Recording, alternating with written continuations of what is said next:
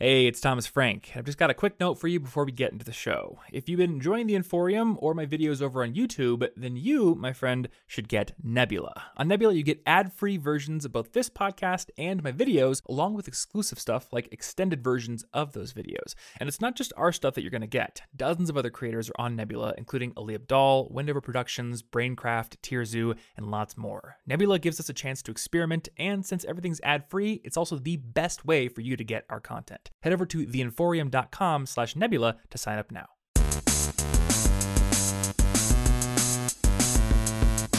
Hey, what's going on, everybody? You are listening to the College Info Geek podcast. My name is Thomas Frank, and this is a show that helps you become a more effective student. And I gotta warn you up front, this is one of those episodes where the title only refers to a small part of the episode. It is the majority of kind of the meat in this episode, but it is only a small part, and that is because I'm having a conversation with my friend Simon Clark, who is one of my YouTuber friends, and he's also a PhD student in atmospheric physics over at the University of Exeter in the UK.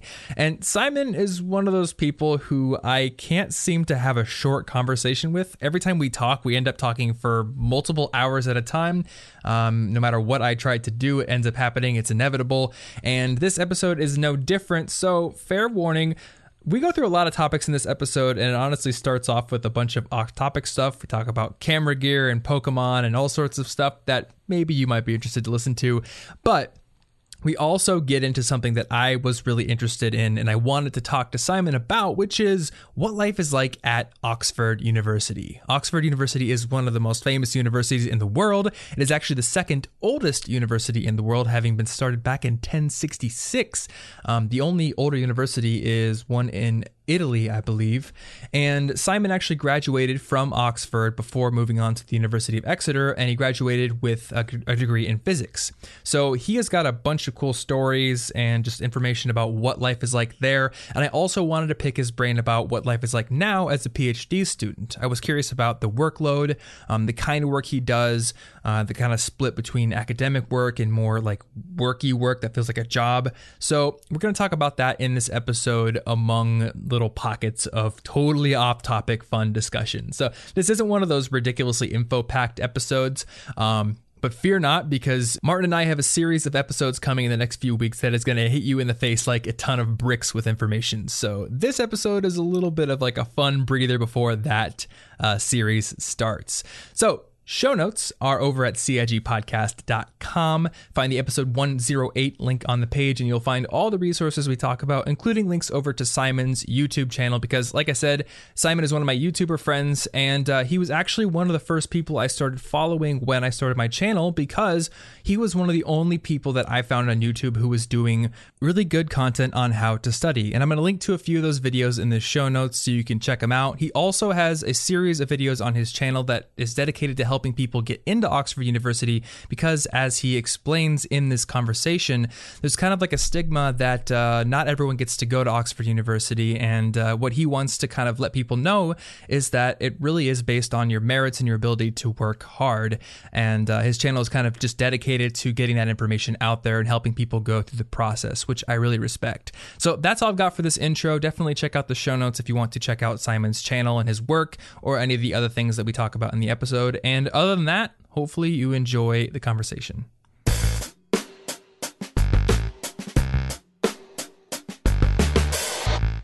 Simon, welcome to the show. Tom, thank you for having me. What's going on, dude? So, that's good. Yeah, I wanted to talk to you about like a bunch of things, because you have like a bunch of interesting things about you. So I have no idea what I'm going to call this episode.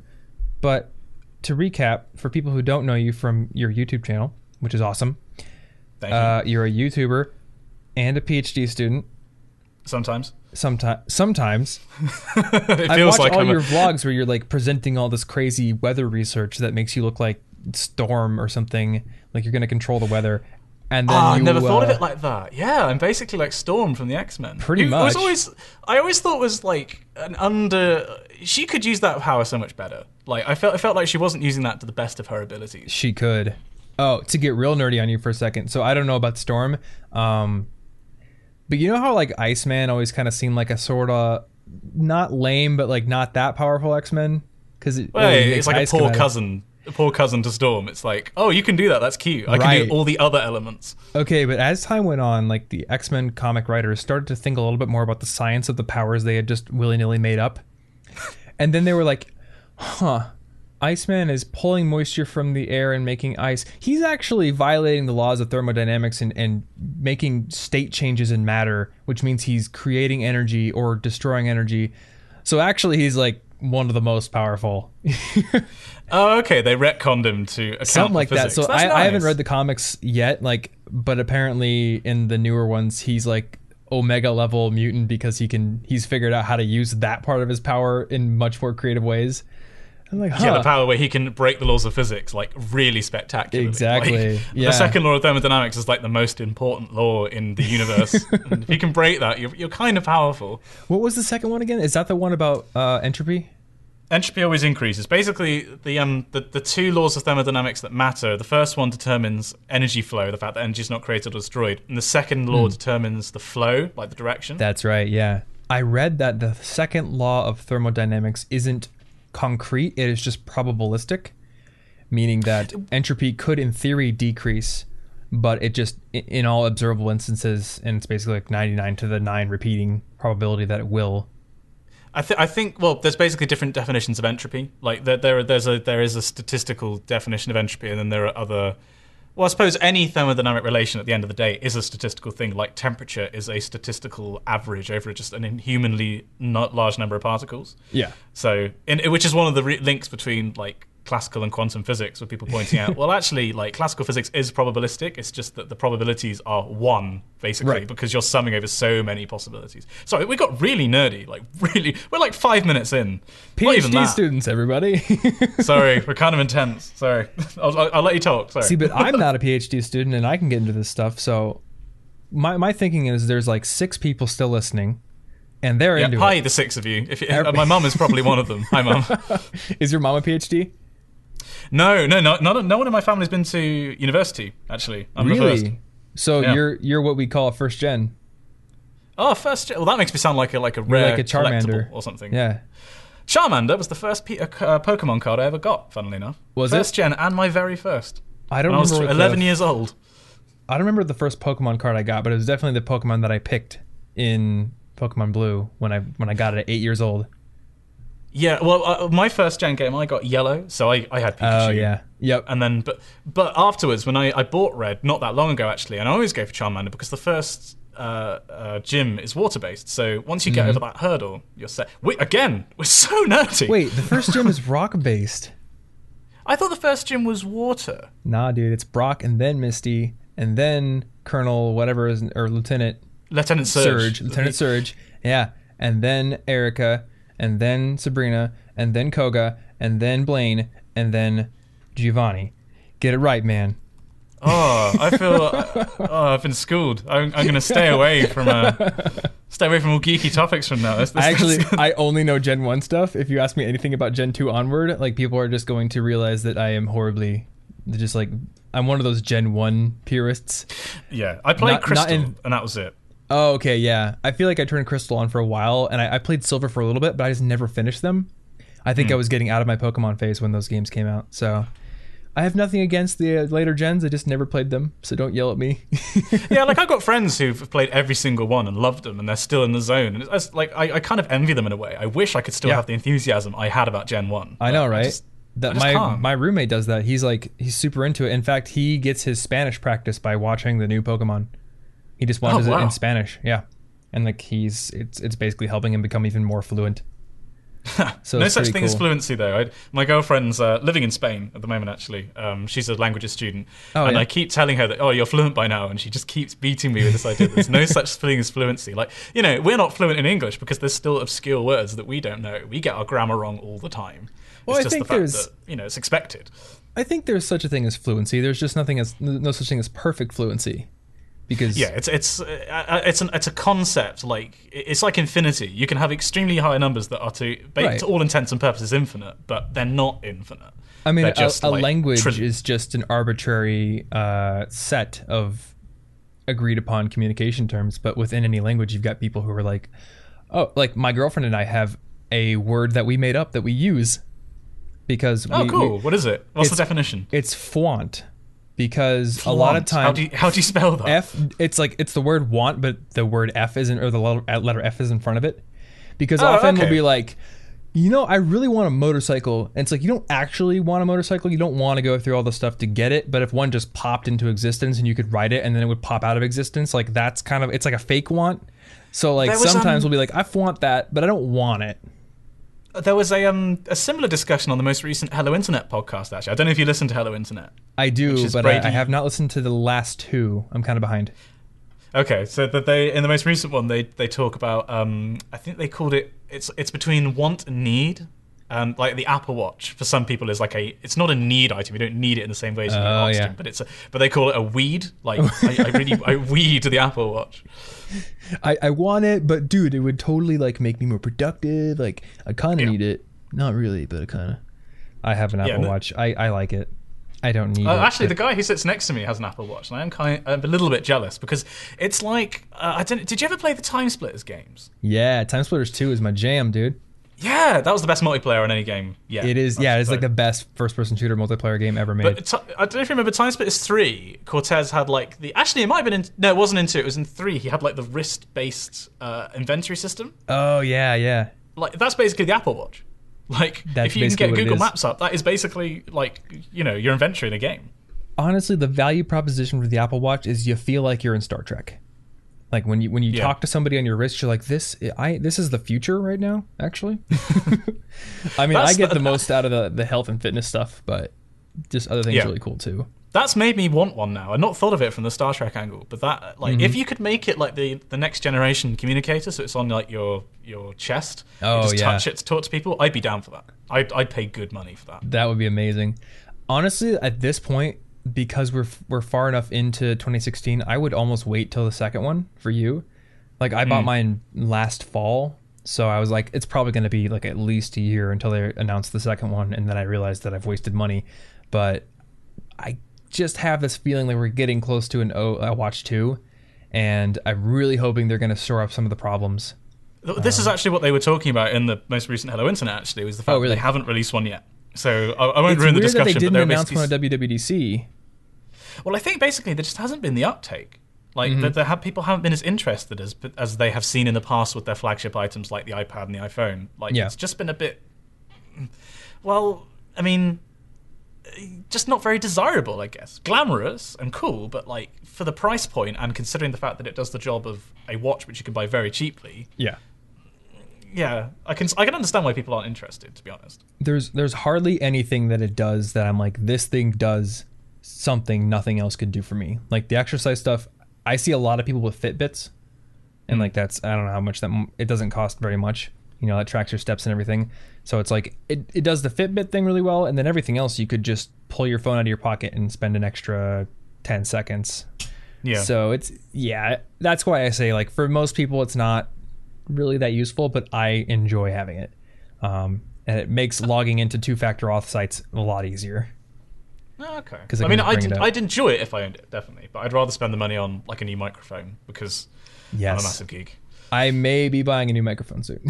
Oh, really? Should we talk deets, or is that too geeky even for this? Okay, I feel like I've just been steadily like overthinking my mic placement in my videos. I don't know. All I know is like somebody in a comment recently was like, you have too much sibilance on your microphone, and the reason is you have your microphone too far away for what this model is, which is a podcasting microphone. It's a vocals microphone. You're supposed to eat it basically. And is it like a Shure? Oh no, it's a Sennheiser, isn't it? It's a Shure. Yeah, it's a Shure SM7B. It's the mic that Michael Jackson recorded Thriller on. Amazing microphone. And the way I used to film my videos is I would have the camera pointing down at me a little bit so the mic could just kind of hide out of frame, but still real close. And then I started experimenting with shots where I was like more of my body is in the frame, which necessitated the mic being further away. And then I had to bump the gain levels up and just got problems, man. So I'm thinking about a shotgun mic. This is the nature of the game, isn't it? You buy a new piece of kit and then you experiment and then you get it to where you're just happy and then you buy the next bit of kit and change everything you've done. Because I mean, I'm lucky in I was using a Rode VideoMic Pro for my footage. Yep. And now I've changed to what I'm recording this on now, which is an NTG2, which is basically, to all intents and purposes, the same. It's just higher quality. So I can use all the tips and tricks that I picked up before. And I feel like I'm pretty happy with boomed microphones now. It's that now getting to the point where I want to do, for example, podcasting stuff or recording vocals for music, which I'm thinking of buying an NT1A, Rode NT1A for. My friend Chase, he did like this podcaster's like high quality microphone shootout thing where he wanted to compare all these podcasting mics, and then he threw in like this Audio Technica $150 shotgun microphone, and that was his favorite one for podcasting. So I was like, these give a great response for like, I mean, I did the video recently on what I sing. I'm a choral scholar, so I sing different stuff every week, and I did a little sort of teaser at the start, and that was just recorded on one microphone. Like, it was the simplest placement, and it makes it sound like you've got about 3 or 4 microphones. Like, I'm absolutely in love with this thing. It's just, and considering I think it was about £150, so what, like $250? Like, the price point's just amazing. Rate.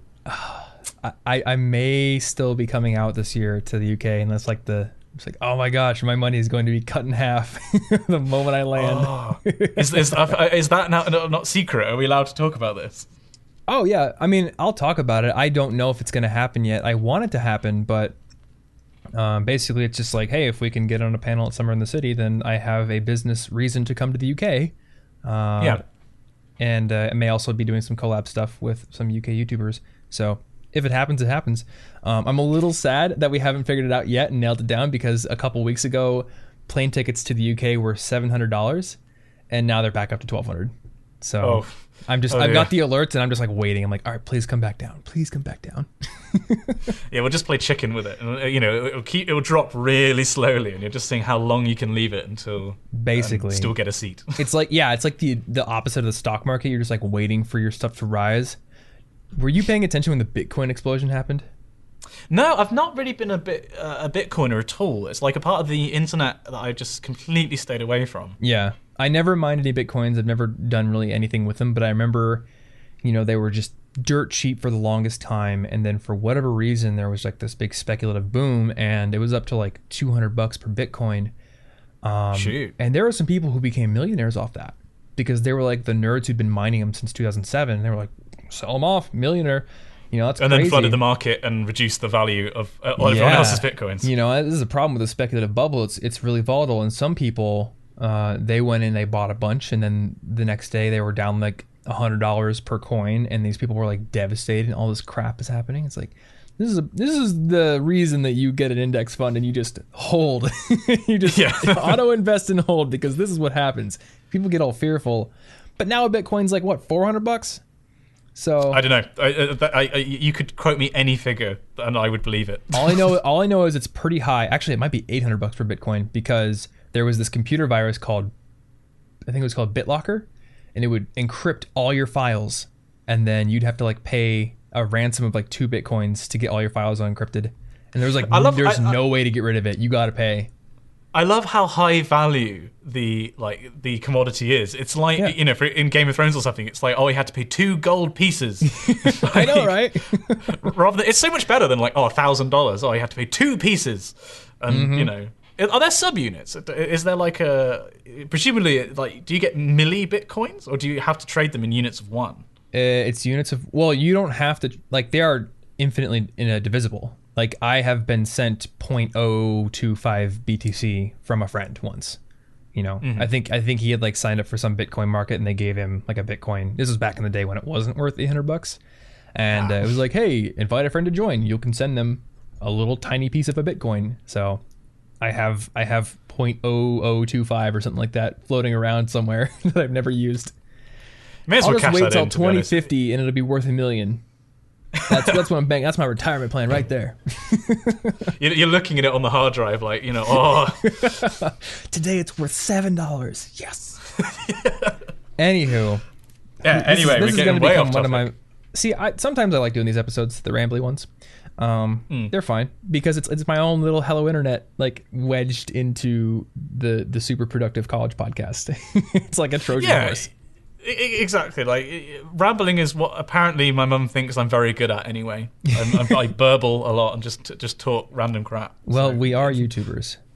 It's what we do for a living. It's basically what we do, yeah. So the few things I had in mind when I asked you to do an episode with me, though, was like you went to Oxford, which is cool, and a lot of people are like, Oxford is awesome. And you have like this. I think you have some videos on getting into Oxford, and That's where I Jamie started. does too. Yeah. And that was your channel's kind of original vision, was like getting into Oxford and study tips. Yeah, like well, that. I mean, so the strange thing about Oxford, and I think a lot of people don't realise this if you don't live in the UK, is that it holds a very unique place in like British society. Like people have a lot of problems with the way that like British social structure works and the lack of social mobility and the fact that we have still a pretty rigid like class system. The fact that you do have, you know, a quite well-defined middle class of people with quite high incomes. Then you have the upper class people, you know, who own horses and multiple houses and whatnot. And then the normal people, like my background at the bottom rung. Yeah. And people associate Oxbridge, so that's Oxford and Cambridge, with the upper and middle classes, like very strongly. And people think that if you didn't go to a private school, you know, if you didn't learn Latin, or if you didn't have family that went to Oxford, you're just not going to get in. And there's a lot of these myths that people believe, and I broke all of them. I mean, as we said, I was the first person in my family to go to university. I come from a completely normal background. My dad, both my parents were military. My dad was in the Navy. My mum was in the Ministry of Defence. You know, I went to a state school, did considerably better than basically anybody who went to a private school, and as a result, I got into Oxbridge. Because the truth of the matter is that they only care about how good you are at your subject and how passionate you are about the subject. So seeing that on the inside, I had this like valuable perspective. So I decided to make YouTube content to try and convince people that that's the case, that all you have to worry about is how good you are, and try and dispel some of these myths. Because there are so many people who are very talented but who just don't apply and get put off because they believe all these myths, so they get put off, they think they won't fit in. And it means people are not wasting their potential, because there's education out there that's just as good as Oxbridge, really. It's just that it's such a unique environment that people are denying themselves. And that was where I started, was doing a lot of Oxbridge content, and then associated with that doing studying tips to help people get the very top grades. Because that's what you need. So I'm curious, like, what is it about Oxford and Cambridge, besides the association with the upper classes, that makes it kind of so special, or makes it just so different? Well, you've got a lot of history, for one thing. I mean, Oxford, no one actually quite knows when Oxford was founded. There's evidence that there was teaching there in 1096 AD. Holy crap. It's coming up to its 1,000-year anniversary. And then the earliest college within the university was founded in 1249. And then Cambridge was founded in 1209. So, you know, they're incredibly old institutions, and they have... So they're like super, like 800-year-old buildings there? Some of them, yeah. That's the other thing about they're not campus universities. The university is the city, and the city is the university. So you have these university buildings that are scattered throughout the centre of Oxford and the centre of Cambridge, and the fringes as well. So you don't have, like, for example, I'm now a PhD at the University of Exeter, which is a campus, and that was really weird for me. Like the fact that I come on campus and there's all the buildings in one place, and you have a campus, you know, sports centre and cinema and supermarket and all that kind of stuff. At Oxford, you leave your college and then you walk through the city to get to your department, which is, you know, like a 10-minute walk away. That's actually sort of like there are 3 big universities, like state universities here in Iowa where I live. I went to Iowa State, which is like your Exeter, very insular campus, and the town is only about the same size as the campus, to be honest. Like, the campus is huge, but then like University of Iowa is more of an Oxford style, where it's just buildings kind of strewn throughout the city. Oh, cool. Okay. Though it seems like the way you said it kind of seems like the city is second fiddle to Oxford, almost. Yeah, I mean, that's more the case in Cambridge, because Cambridge is smaller as a place. It feels like a town. Oxford feels like a city. It's got about 180,000 people in it, so it's not a small place by British standards anyway. Yeah. And whereas Cambridge, like, out of term time, when all the students go away, it feels quite dead because the population's dropped by, you know, that's what Ames is like. 30,000 people. Which actually, I loved it. The summers I spent in Ames on campus, like, it's just dead and it's cool. Yeah, everything's just empty. Like, you have your own university. So yeah, like, there's that aspect to it. So yeah, you get all these buildings, the different ages, and the confusing thing about Oxbridge is that you have the university, but what you call college, we call university. Mm-hmm. Right. But within Oxford and Cambridge and Durham, another UK university, you have colleges within the university. So we have that too. Oh, do you? Oh, okay, I didn't realize Yeah. that. So there's all these semantic differences, but at least in the US, we have colleges, and they're usually smaller, like private colleges or liberal arts schools. But then we do have the big universities, and at least at mine, and I've heard many others, the departments they're called colleges. So at Iowa State University, I was in the College of Business, they have the College of Engineering, College of Human Sciences, that kind of stuff. So that's what that's like here at Exeter. Okay. It is different again in Oxbridge then. So the analogy that I like is that, you're admitted to the university and you study a subject. So I study physics. So I, like everybody else in the university who studied physics, did my lectures in the physics department, and I did lab work there, and that was where I handed in my projects and all that kind of stuff. But I was also a member of St. Peter's College, which is like a Hogwarts house in that your college provides your accommodation, there'll be catering. You also have some elements of your teaching are specific to the college. So you have about... The other thing is that they're small. Like, they vary a bit in size, but the average is about 100 students per year per college. So how many colleges are there then? Like 38 colleges, and then there are 6 permanent private halls, which are slightly different. They're like mini colleges for monks. For monks, okay. So yeah, Oxbridge has monks at them too.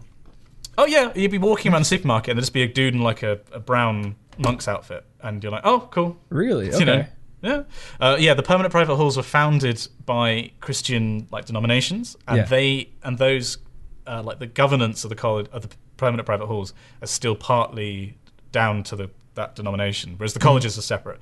So yeah, there are 38 colleges, and they vary a bit. I think the smallest you'd have about like 16 a year. The biggest you'd have like 200. And in Cambridge, it's bigger again. Like the Cambridge colleges, there's fewer of them, but they're bigger. But yes, they're small. And then you have your accommodation on site, typically, and that can range from being in a 700-year-old building to being in a 10-year-old building. And then you have like a common room. So most colleges have their own gym. Some have their own entertainment things, like their own cinema, like that kind of thing. And then the really cool bit about Oxbridge is the teaching that's specific to the colleges. So you do your lectures, and the exam at the end of the year is set by the department. So that's standardized for everyone. Okay. But instead of having, I'm guessing that in your uni you do like classes that like the lecturers would set a problem set. You'd answer it, you'd submit it. Maybe you'd have classes with groups of like 20 or 30 people like going over it. Yeah, and then there's also like the huge lectures where there's like 200 people in a class. Yeah. So basically, the way it works differently for the sciences and the humanities. The sciences, the lecturers was, there's like 200 people in the lectures, and they will give out a problem sheet. Then you have a week to do that problem sheet, but you don't hand it in centrally. You hand it into an academic in your college who's your tutor. Oh, okay. And then your tutor will mark it, and you sit down in a tutorial or a tute, and you spend an hour going through the problem set and working for every question. And that might be the case of you got it right, let's extend it, and drawing on a whiteboard saying, what if we had this term, or you got this wrong, let's work through it. And the tutors are like world-leading academics. Like I was tutored for atomic physics by the guy who wrote the textbook on atomic physics. Really? Yeah, which is really cool. So St. Peter's College has its own tutor, and this guy, he is for physics. And then, well, there are multiple. You'd have 2 or 3 per year. So, okay. Yeah, and now, they specialize each of in these tutors, things. Are they only tutoring one college? For the sciences, generally, yes. Okay. I'll get onto the humanities in a sec. For example, in my 3rd year, I actually had like 4 tutors, and one of them was actually at 2 of them were at the department rather than linked to the college, but they service multiple colleges. So you'd have 2 or 3 tutorials a week, and the cool thing about them is the fact that there's so few people in your college. In my year, there were 4 people doing physics at St. Peter's. So the most I ever had in terms of like student to academic ratio was 4 to 1. Most of the time it was 2 to 1, and then sometimes it was 1-on-1. So like I had a 1-on-1 with the head of astrophysics at Oxford. That is a lot of attention. Yeah, that's what like the ability to go through it and like go through the problem and then to push you, like and also like not just necessarily like writing on a board, but also just like conceptually being like, right, so this question's about this, but what happens if you consider this, and then there's like an awkward silence, and then somebody says something, and then you get discussion going. Okay. And that's really cool. That and like that is just it makes you grow academically so much. Yeah. Yeah. So. And in terms of the workload, you'd have you'd have about 10 hours of lectures a week. In physics, you'd then do about 7 hours of labs every week. You then do 2 or 3 hours of tutorials every week. But for every hour in a tutorial, you're expected to do 10 hours of work on your own. So 10 it adds hours? up. Yeah. So it adds up to 2 a hours lot. of tutorial, so it's like 17 plus. So you're basically doing like, it's like a full-time job, basically. Yeah.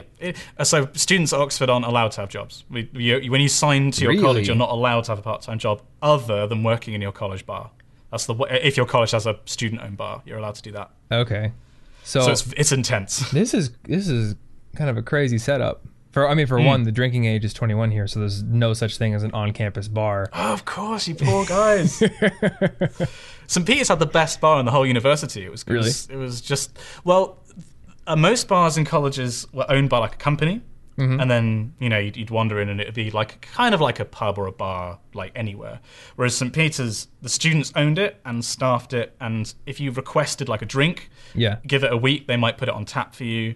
It was That's democratically run. Yeah, and you could work behind the bar. But also, like, the feel is just amazing because it's all students. So, for one thing, it was dirt cheap. Like, a pint was £1.60, which in US is like... That's cheap. $2 and a bit. Yeah.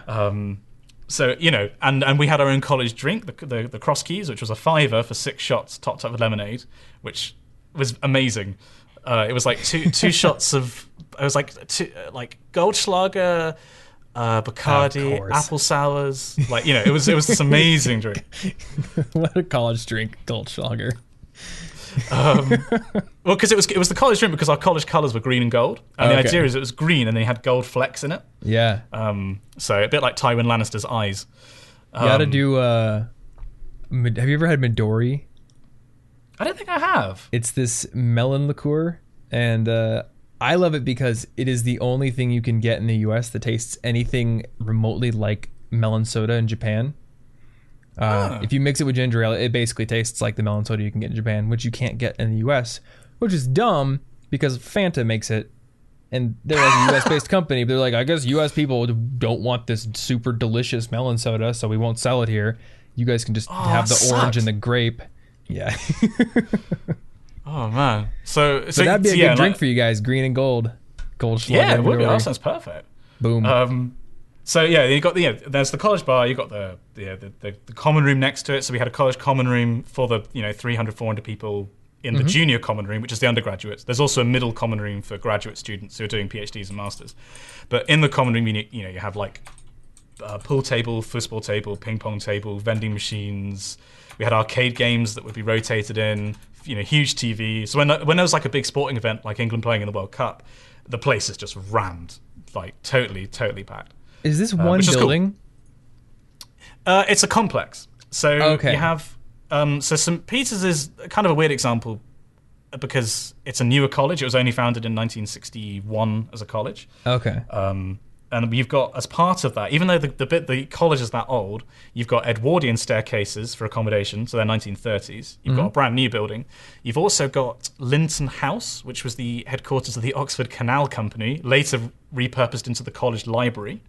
Because every college has its own library, as well as there being department libraries and a central library. This is insane. I need to go here. I just want to experience it, see it. Like that, and that's the thing. Like the buildings. So Linton House is an example in St. Peter's that looks gorgeous. It basically looks like a hunk of butter that's been carved into this like stately home. It's really amazing. And then you have like the Bodleian, which is the central library, which was built in 1609, I want to say, like sometime in the early 1600s. And that's like a classic Elizabethan-looking structure. Then you've got people like Christopher Wren, who designed the great St. Paul's Cathedral in London, who designed the Radcliffe Camera, which is the famous circular building, which is the Theology and Law Library, I think. Okay. The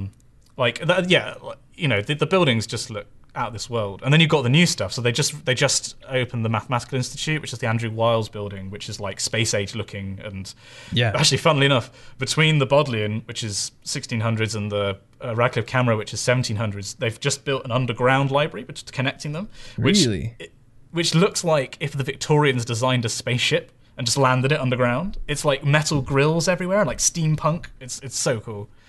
I'll be doing some Googling later. Yeah, sorry. It's a very visual topic for a podcast. Well, it's reminding me of Japan a little bit, because Japan is like this weird, or Tokyo specifically. It's like this weird mix of really old temples and stuff, and then like super futuristic new buildings. So I'm kind of just imagining like that, but like a European architecture twist. Yeah, basically. I mean, if you go on Google Street View in Oxford, for one thing, the street system makes no sense whatsoever. Really? Like if you look at a street map of Oxford, there's the modern roads that go in, and then the roads just give up, and it becomes like a bunch of rat's tails. Is it like all cobblestones and stuff? Oh yeah. The cobblestones all over the place, tiny little alleys that connect everything, and yeah, you go from really, really old buildings. I used the oldest building in Oxford to store drums for a concert I was doing. It was this building that was from it was a Saxon building, so it's over 1,000 years old. Oh man! Oh yeah, it's a very cool city. When you visit, me and Sally LePage will show you around. I'm on Google Street View right now. I'm looking at St. Michael's Hall. Is this your thing? I don't know where I am. There's some dumpsters. St. Michael's Street was the street with the Oxford Union on, which is right next to my college. I think I was on in an alleyway somewhere. Oh, okay. So this sounds like Hogwarts. Did you have a basilisk in your building? Not that I was aware of. There was an old particle accelerator in the physics building, though. Well, that's pretty cool. Yeah, like the physics building was a weird one because it was like a 1960s concrete monstrosity, but on the inside. Brutalist? Yeah, like it was like. Also, I think the concrete they used was so low grade that they had stalactites hanging from the building, even though it was only like 50 years old. But yeah, like they had an old particle accelerator. They had a huge like 1,000,000-volt Van de Graaff generator in a tower next to it. Mm-hmm. They built one of the main components of CERN in the LHC in the physics department. I actually went for dinner with the guy who nearly broke it because he messed up a basic physical relation between humidity and temperature, and he almost destroyed this like multi-million-pound sensor. Oh man! And just like fixed his mistake and walked away. And just would have felt pretty bad. Yeah, you gotta give yourself a break sometimes. So what did we get to? We were talking about. Yeah, it's like a complex of buildings, right? Yeah. So, and that varies. So, like, St. Peter's is a small college in the middle of town. Mm-hmm. Magdalen College, which is where Jamie Miles, another YouTuber, went. That's, I think it might be the biggest in terms of grounds, but they have a deer park as part of their college. Really? Yeah. As well as I experienced a deer park for the first time in Japan. Oh, really? Yeah. If you go to the city of Nara, which is apparently the original capital. Before it went to Kyoto and then Tokyo, there's just deer everywhere. It's cool. Less a deer park and more a deer town. They just kind of roam. There's like people selling food that you can give to the deer, and the deer are very, very friendly and insistent. Oh, give me food. Because like in Magdalen, they're like they're contained. It is like a paddock, like it's a big paddock. But there was a plot. Like a Nara. The guy is it TH? I think it was TH Lawrence. No, T Lawrence. He was Lawrence of Arabia. Yeah. He went to Jesus College and he was involved in a plot to kidnap one of the deer and bring it back. Because there's college rivalries. There's huge college rivalries. Yeah. Like that's one, and then there's these traditions that go back like hundreds of years. Like I can't remember which colleges it is. I think it might be Balliol and Merton, where like 400 years ago, one of the colleges. Their student was being chased by an angry mob from the town, and the other college refused to let him in, so the town killed him. And as payment, the first college, so the second college would send the first college a cask of wine every year, and they still do it, but they poison the wine every year with like a branch of something that's poisonous. I can't remember. It's one of the colleges. I just can't remember which one it is. And they still do this? Like 400 years later? Oxford is a place that doesn't change quickly. It's a 1,000-year-old institution. We don't change lightly.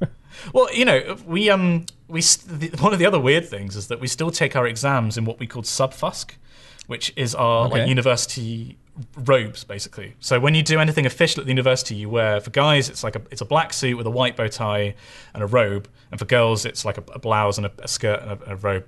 Really? So you show up on test day in the robes and take the exam? Yeah. So everybody, you go in and you look like a horde of people going to like a white tie ball or something.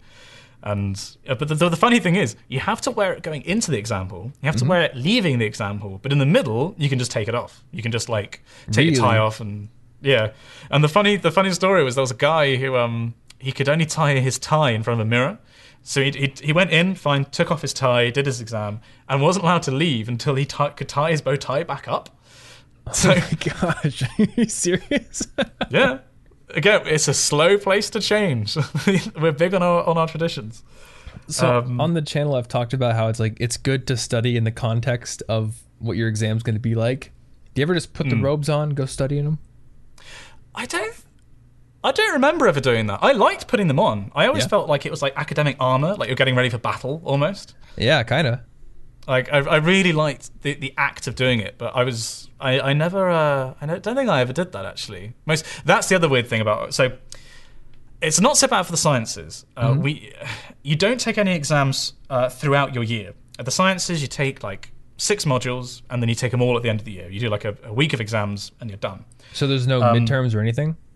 No. Oh wow. Well, okay.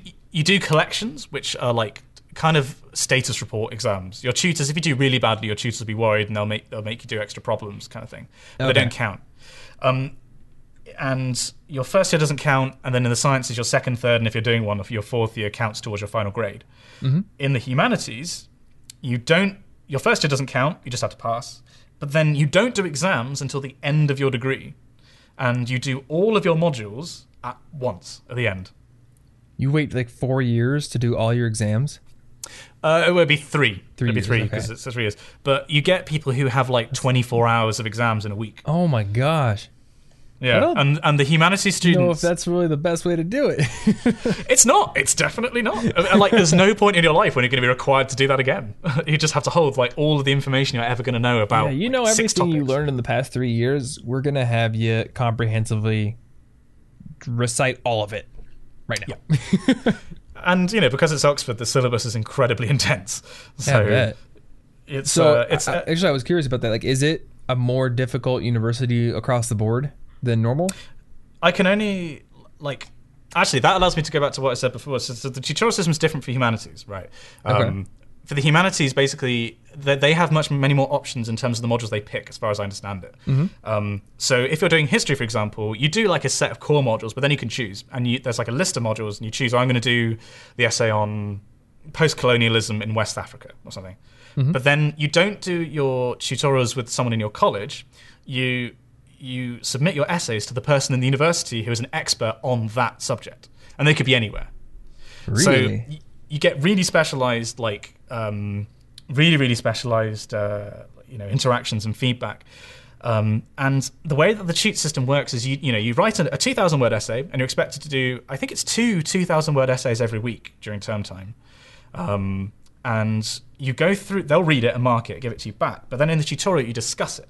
And I think Oxford's particularly famous for the humanities. So basically pretty much every prime minister in the UK has done either PPE at Oxford, which is politics, philosophy, and economics, or something similar, or gone to Cambridge.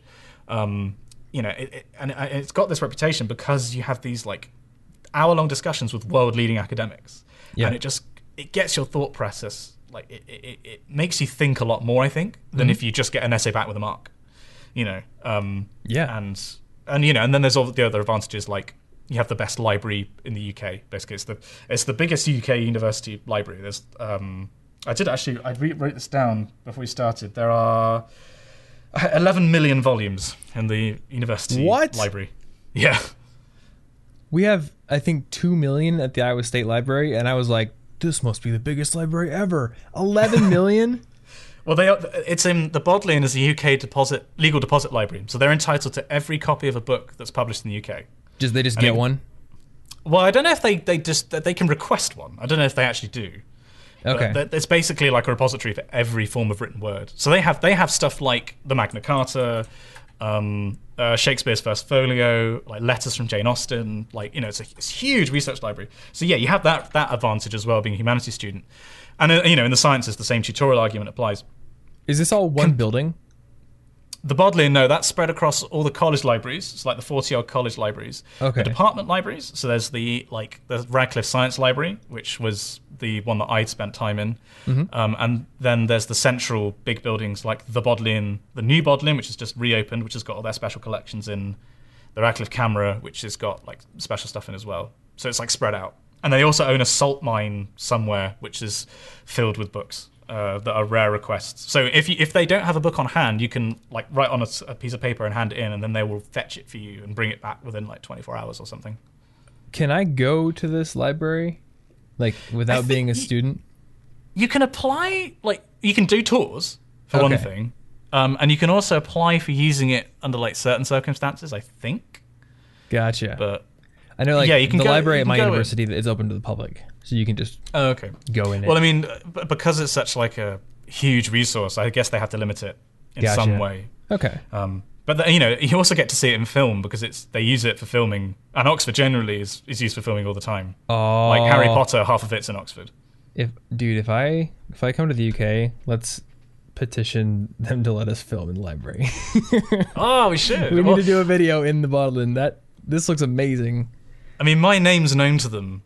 That's true. I've got contacts, so I might be able to. We might be able to do something. Combine our YouTube powers and your contacts, and we'll get permission to film in the Bodleian. That's my new goal right there, bucket list. We should do it. There's the Humphrey Davy. No, not the Humphrey Davy. The Duke Humphreys Library, which is the oldest part, and that's like from the 1400s, I think. And that's this like rare books library where any student can go in, but you can't bring water and you can't bring pens. You're only allowed to use pencils because the stuff's so fragile. Okay. They don't want to risk ink getting on it. And then it's basically like I think they might have filmed part of the Hogwarts library in there, but it's like the Hogwarts library basically. Yeah. Speaking of like super fragile books, I just finished reading a book called The Swerve. And it's about like how the world became modern, and he's kind of talking about like how this 13th or 15th century Italian humanist guy named like Poggio Bracciolini or something found like this old manuscript, and like a lot of the book was like kind of talking about like how basically books for the entire Middle Ages were just locked in dusty monastic libraries falling apart, and then it was going through like basically we had to invent entirely new technologies to figure out what these books said, because if you touched it would just crumble into dust essentially. Yeah, I can imagine that actually. Well, yeah, because you get like the special. You do sometimes see people working on really special stuff. Yeah, and sometimes they're like digitizing it. So I remember watching one guy working when I was doing like a problem set. This guy was next to me, and he had like it looked like a really thick pen, and he was going over this old manuscript, and it was a scanner, like a small scale scanner, but converting it to text as he went, and then like updating it. Oh, that's cool. Yeah. They were also saying how like a lot of times they would just scrape off old manuscripts and write over them. So like a lot of things they've recovered have been like scholars just painstakingly trying to make out what the scraped off letters were to figure out what the previous, because they made paper out of calf skin.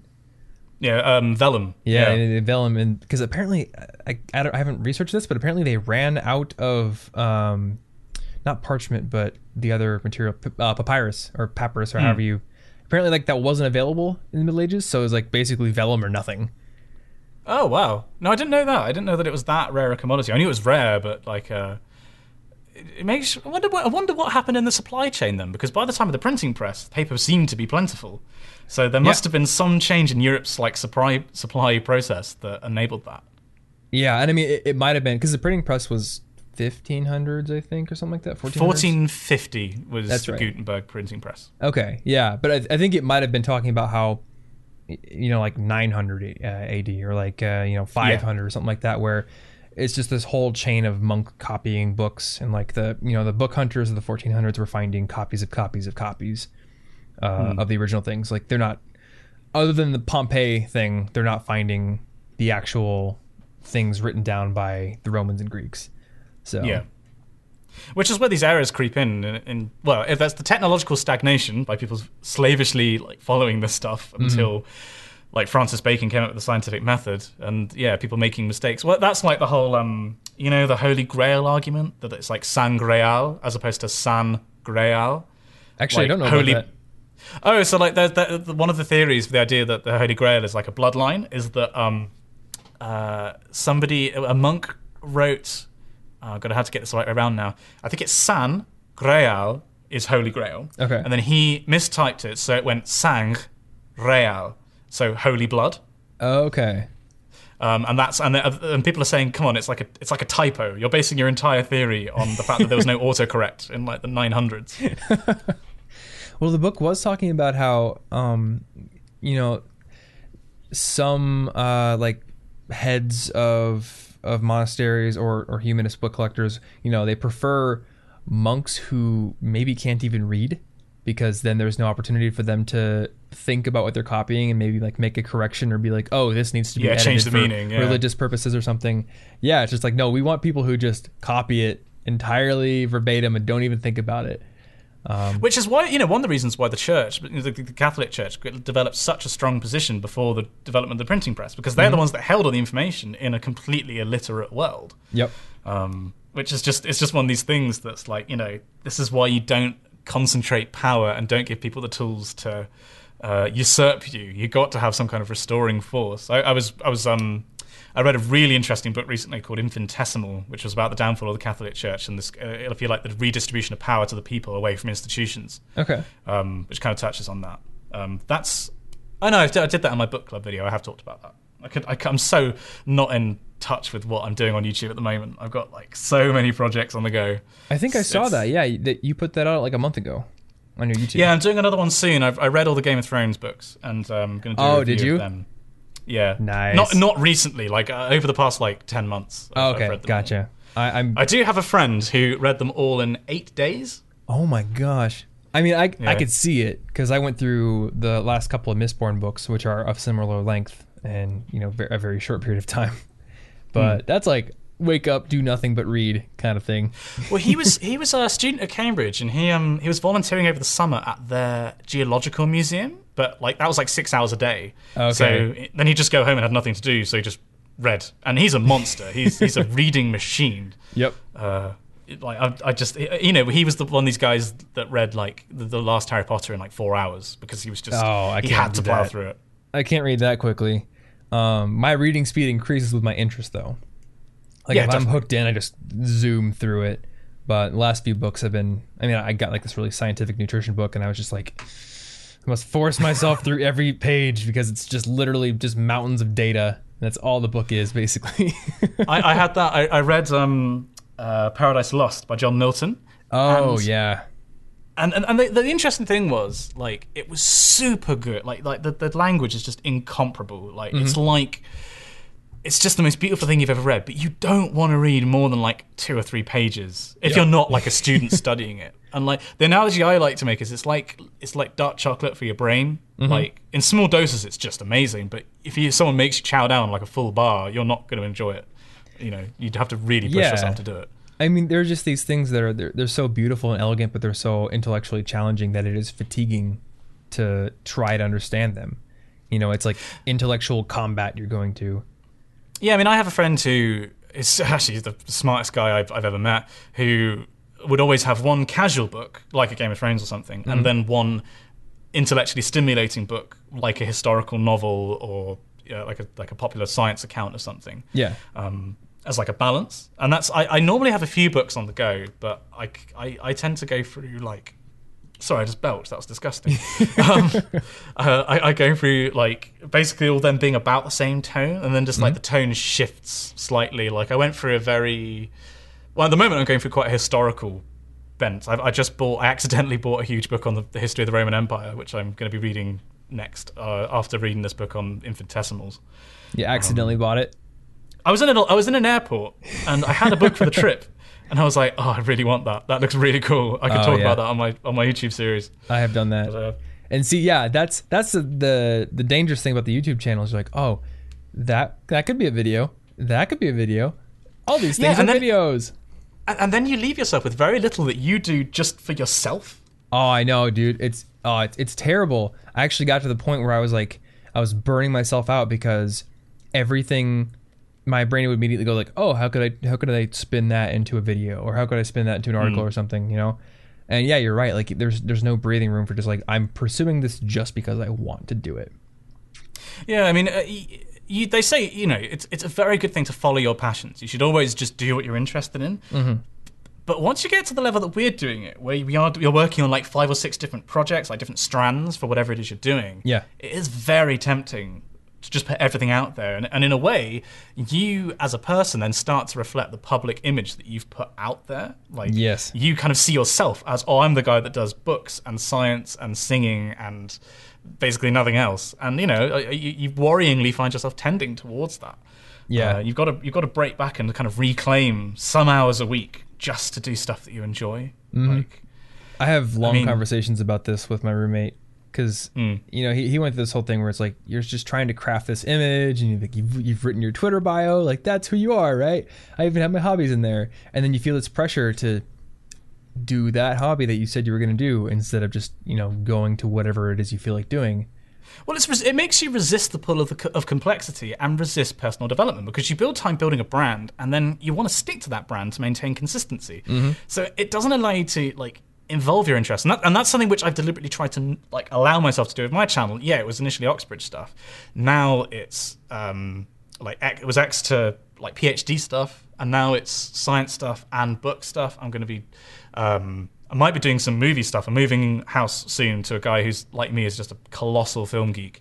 Oh yeah. And like that might be something I'm doing, but like I don't want to pigeonhole myself, and because I didn't want, for example, just make Oxbridge content for the rest of my days, because I'm interested in more than that, and I don't want to become that guy that only does that on YouTube and like only thinks about making it for YouTube in real life. Because yeah, exactly.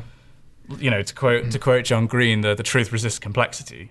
Much as you try, you are not going to fit yourself to that mold of being a one variable defined human being. There are going to be so many things that define you, and you got to embrace that. Otherwise, you're just going to go mad.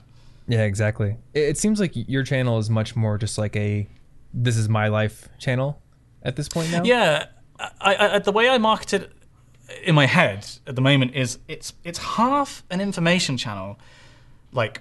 Basically stuff that I find interesting. Mm-hmm. This is the feature on, you know, the bit of science that I'm looking at.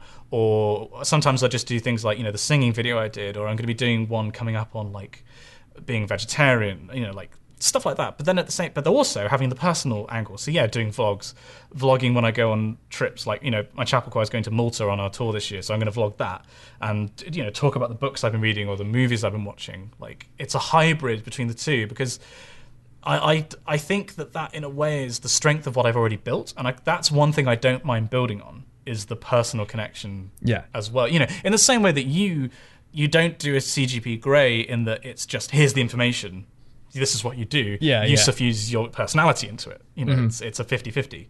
And then through stuff like this, you have the rest of your personality coming through. And, you know, all our weird and wonderful traits are allowed to like seep out on the internet and through our Twitter and whatnot.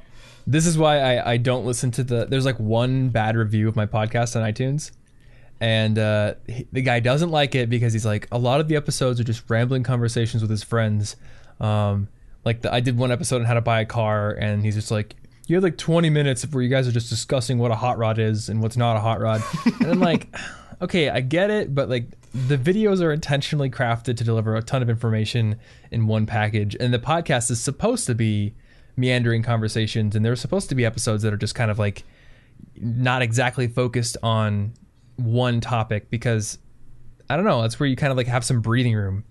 Well, and also at the end of the day, you make the content that you want to make. Yeah, like you're not a slave to public opinion. Yeah, it should inform it, but you know, if someone wants to start a YouTube channel, then the best thing they can do is just to make the content that they want to make. Yeah. Like, otherwise you're forcing yourself to do stuff you don't want to do. You know, and that means you're just going to stop because you're not going to want to do it. I might make a video about this, but I don't even know if you noticed this. I didn't make a video for 2 straight weeks. Yeah, like, there were 2 weeks I skipped. And the reason for that is, like, the last 3 videos I did, not counting my vlog, did really well. Like, uncommonly well. And I was like looking at my analytics and I was like, oh my gosh, it's getting close to 1 million views in a month for the first time ever. I need to make more videos because views and stats and like you can just lose your values to the numbers and to the external validation factors if you're not careful. And then it killed my creativity. And I went 2 full weeks with like, oh, the script's not ready yet. I'm just not feeling creative right now. And you got to have fun doing videos. Like you can't do creative work. It's called second album syndrome, isn't it? Where like a band will make a really popular first album and then they sit back and think, what the hell did we do so right? Like, yeah. And when I was younger, like the sophomore slump baffled me because I was like, this band is so good. Why are so many sophomore albums bad? It doesn't make sense. These bands are good. But now it makes total sense to me. It's because you get the validation and then like the reason you're doing what you're doing changes. Yeah, and if you ignored it, if you lived in a bubble where you didn't have any like feedback, if somebody just came to you and said, you should make another one, people liked it, and you went, oh great, I'll do more of the same.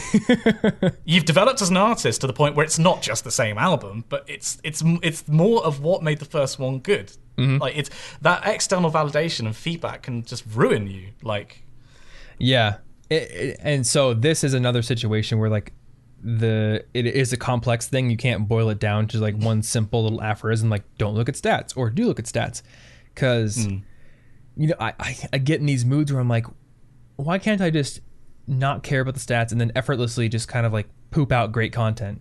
And it's like, no, you really have to wrestle with it. You really have to go back and revise things. Like there's never like one tip you can take and implement in your life and then make it easy. Like it's always hard. And I think that's the thing of like that's been drilled into my head so many times. Like no matter how successful you get, no matter how good you get, it's always going to be hard. It never becomes easy because you have to constantly challenge yourself. But I think that's actually one of the key lessons of growing up, realizing that, but also in parallel, realizing that it was like that for everyone else. Yes. And other people still are really successful and do great things. Other people do it, that means you can do it too. Yeah. Like in the same way that when you're growing up, you realize that you don't know what you're doing, but people are looking at you as an adult, and then you realize nobody knows what they're doing. Nope. We are all just like careening through life with no clue of what to do next. But some people just get good at masking it, and now some people I feel are like very good at making it look like on the internet they know what they're doing. But it's like you don't see like the 99% of my life where I'm going, oh God, what's going on? I don't know. I feel like Twitter is the antidote to that. The fact that people can see our Twitters and us just being like, I have no clue what to do with this video. Like, or in my science, I'm just like, this code is just not working. Like, or you know, as we found before this, the fact that Ubuntu is just driving me mad, and I apparently am incapable of you know, of operating what basically a child could probably do. Can I ask you why you're using Ubuntu? I mean, I used it for a while in college, but I gave up on it long ago. Because I'm an idiot. Because everyone here, when you get to start your PhD, they say, you know, you're going to get a PC because you do a lot of simulations, all that kind of stuff. You need hardware. And they said, oh, what operating system do you want? Most people here use Scientific Linux. So I was like, oh, that's great. I'll have Scientific Linux. That means that I can learn it. It's another feather in my cap. I should have just asked for Windows because I know how Windows works. Yeah. And then with my laptop, I was like, oh, Scientific Linux is a bit weird. It's not really like any other distribution. It's really like bizarre. For my laptop, I'll stick with Linux, but I'll get Ubuntu. Should have just asked for Windows because I know how Windows works. Yeah. Well, do you still use Windows at all then? Yeah, my home PC. Is that what you edit all your video on? Yeah. I was going to say, like, there's no Adobe suite for Ubuntu, you know? Is there not? So that's the big thing. I could never use Linux again in my life because there's no Adobe, and that's where I spend like 90% of my time now. I use Sony Vegas, and I can't imagine that they'd have Ubuntu support. I don't think so. You know, the only thing that I can use Audacity and I can use GIMP, so I can make podcasts and do cool artwork for it, and that's about it. Yeah, but not so much for videos. I mean, I'm sure there's a video editor out there for Linux, but oh yeah, but it'll be one of those crappy ones that's like freeware, and you know, it has all the capabilities, but it's just shit. Like, yep. It's honestly, like the complexity of the stuff I make now couldn't switch. Yeah, just because of the motion graphics stuff. Yeah, I mean that's actually what's making me think of switching and like learning either Adobe or Final Cut, just to. Well, you don't use a Mac, do you? Or is your laptop? No, but no. I use Windows, but my which means I'm limited to Adobe anyway. Yeah, there's no Final Cut for you. Your options would be like HitFilm, which is good, or Adobe, which is amazing but expensive. Well, I can get a student license. That is nice. The student thing is amazing. But I'd have to learn how to do everything from scratch. And so I'm sure that wouldn't take long. You're a PhD now. How much longer do you have? I actually had a really cool meeting about this today with my supervisors. I have to finish by the end of September next year. Oh. So I have about, well, let's call it a bit over a year. Okay. I'm aiming to submit in pretty much a year. So I have a bit of a buffer room. Because the way it works is you write this huge document that's a thesis that's like 200 pages long with all the stuff that you've done over the past couple of years, which realistically means all the stuff you've done over the past year, because the first 3 years were you learning how to do that stuff. Yeah. And then you submit, and then you have a viva, which is an oral examination with an expert in the field and someone from university who's like a referee, basically. Okay. And that can range from being like 2 hours long to being 7 hours long. Oh my gosh. Yeah, it can be pretty intense. But then, so there's no formal like written exam or anything. Yeah. And at the moment, I'm at the stage where I'm writing my background chapter. So all the stuff that has come before, all the mathematical theory that I'm using.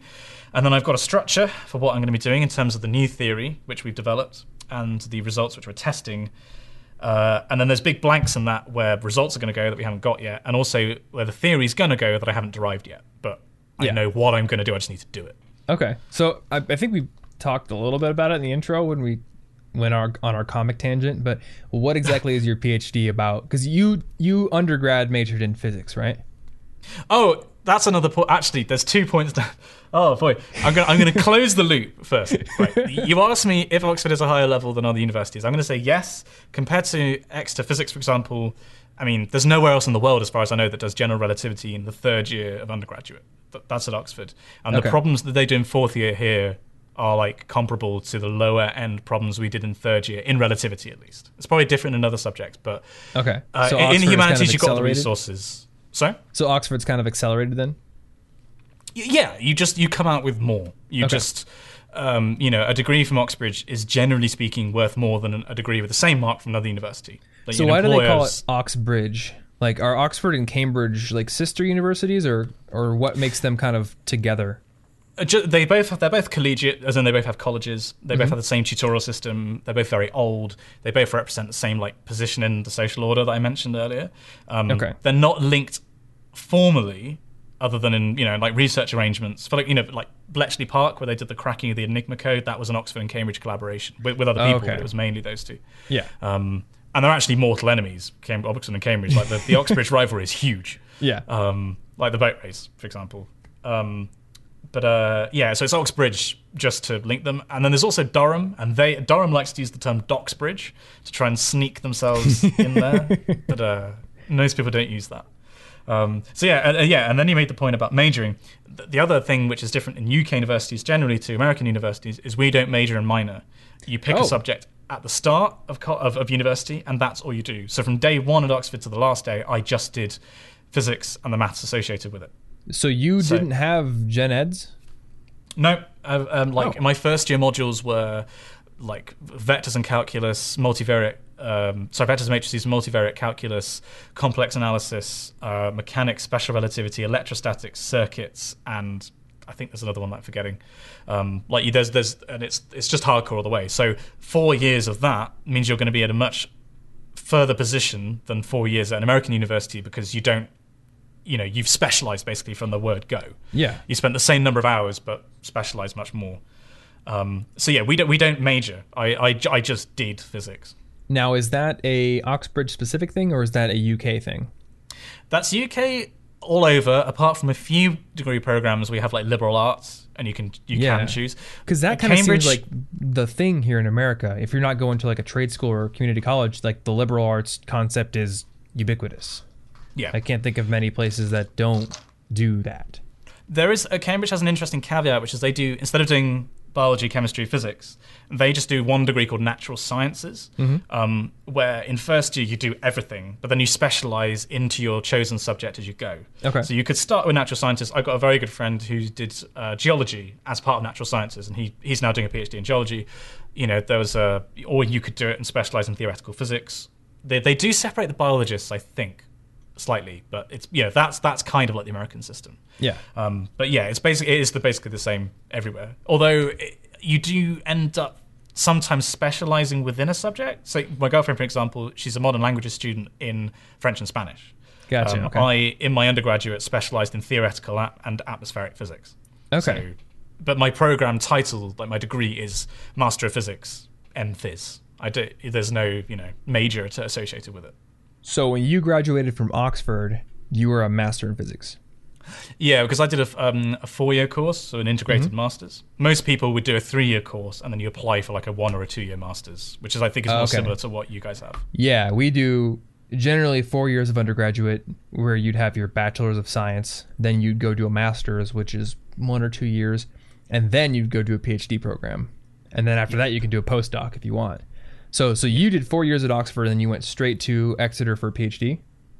Yep. Okay. I've just sailed straight through. I didn't want to waste any time getting that degree. And then, so what's your PhD experience like? Oh, well, you first asked me what it was on. We should probably... Okay, yeah. Let's get that way. You keep bounding forwards, and I'm like, Tom, I'm dragging you back by like the bottom of your trousers. I'm like an 8-core processor. I'm opening lots of threads here. Yeah. Which is no bad thing. No bad thing. So my project it's on atmospheric physics. Okay. I'll do like the zooming in approach. It's on atmospheric physics. I am looking at dynamics, which is how explaining how air moves around, rather than like statistically looking at weather patterns. It's looking at the middle atmosphere, so the stratosphere, which is the layer of the atmosphere between 10 and 50 kilometers, and to really drill in exactly what I'm doing, I'm looking at what happens in that layer. There's basically a big spinny like donut of air over the North Pole in winter. It's called the polar vortex. Okay. And when that is very strong, so like there's a really, really strong set of winds, or when it's very, very weak, sometimes it just disappears. I'm looking at how those events affect the weather at the surface and in the troposphere, which is the layer below it that we live in. Okay. That is pretty specific. Yeah, so, well, to be more specific, to be more specific, I'm looking at testing a particular hypothesis, which my supervisor had, which I formulated in terms of quasi-geostrophic potential vorticity theory, and then I'm testing it through a hierarchy of of complex models, basically. Okay, gotcha. This is the point where my brain explodes. Well, that's almost as far as I've got. Like, there's all the mathematical detail I could show you, but like conceptually that's as far as we've got, and I don't have an answer about how well it performs yet because my bloody code isn't working, and it's really annoying me. It's Ubuntu's fault, actually. That's if you Python's switch to fault. Windows, okay, it's Python's fault. I'm running. Oh boy. I actually did I mentioned this. I have a series called PhD Watch where I talk about what I'm doing in the PhD. And the analogy that I have, and I'm going to convert this because you're American, is imagine that in the atmosphere, you can think of wind as being like a variable that's everywhere. Like you have a value of wind that's set to a particular point. Yeah. And that's a field. You can think of the distribution of wind as being like the distribution of football players on a gridiron. Okay. And associated with the football players, you've got the position of the football. And like the position of the football players determines where the football is because the football player has thrown it. Someone's receiving it. Someone's running with it. In the atmosphere, the wind determines, strictly speaking, by how twisty it is. It defines a variable called potential vorticity. And that's like the football in the atmosphere. Okay. What I'm doing in terms of the code is imagine that you just have a blank gridiron, you plonk a football down, you try and invert the position of the football to give you the position of the players. Okay. So you'd need like the position of the ball, maybe the speed of the ball, maybe like who's defending, who's in offense, maybe which team's playing, so you know what formation they're likely to be in. And then that's enough information to specify it uniquely. Say, in the atmosphere, if you know the distribution of potential vorticity and you know the boundary conditions of what's happening at the surface, And if you're doing it, what's happening at the very top, you can determine what the wind's doing. And that's basically what my code's doing. It's reading in a potential vorticity distribution, and it's spitting out a wind. Gotcha. So it sounds like this is like the weather version of ballistics. Where it's like, let's dig this bullet out of the wall and use it to determine exactly like where everyone was in the room and like... Yeah, okay. Exactly. Yeah, kind of like that.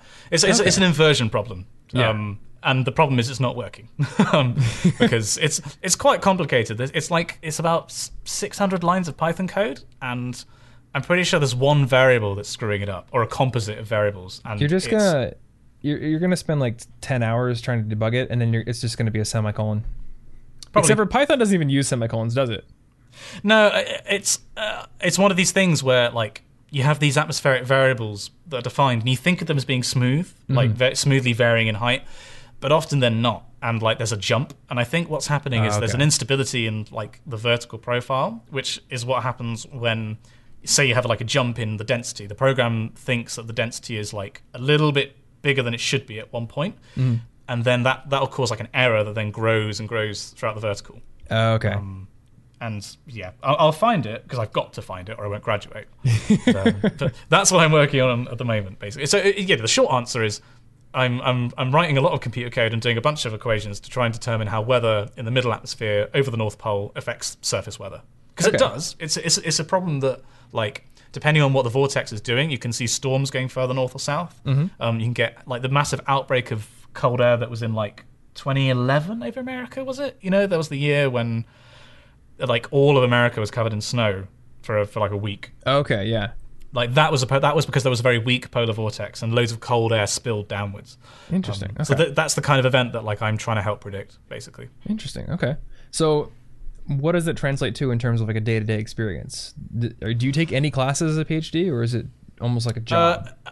It's basically like a job. I mean, at Exeter, we have to do 100 hours of taught programs, basically just as development for ourselves. So I took like a class on string theory, and I took a class on statistics and dynamical flows and stuff like that. But that's a very small part of what we do. On a day-to-day existence, I try and get in before 9. I have a desk. I'm in my office at the moment. I realize that it's a podcast, so you can hear my office, but you can't see it. Basically work 9 till, well, nominally 5. I had a conference recently where I was consistently leaving here at about 10 and cycling home. So you're doing 13 hours a day? Yeah, and then it was like the month in the run up to the conference. I think I took like 3 days off in total, like working weekends. Yeah. And then I took some time off. Like I had a really nice holiday in France just afterwards because it's flexi time. Like I can just take time off whenever I want as long as I don't have a commitment or something, and as long as I get the work done. Right. I don't have to be here for a certain number of hours. But yeah, I'm basically here at my desk. I've got my laptop, which I write code on. I also have my desktop, which is more powerful for running stuff like simulations, for verifying code. Yeah. And then we also have a cluster here that I can SSH into and run scripts on. And then dude, clusters are amazing. During my freshman year, we had access to a cluster, like a supercomputer basically. And I had a little netbook. And I would just SSH into remote on the cluster and basically turn my netbook into like a super powerful desktop that was only held back by Wi-Fi speed. It was amazing.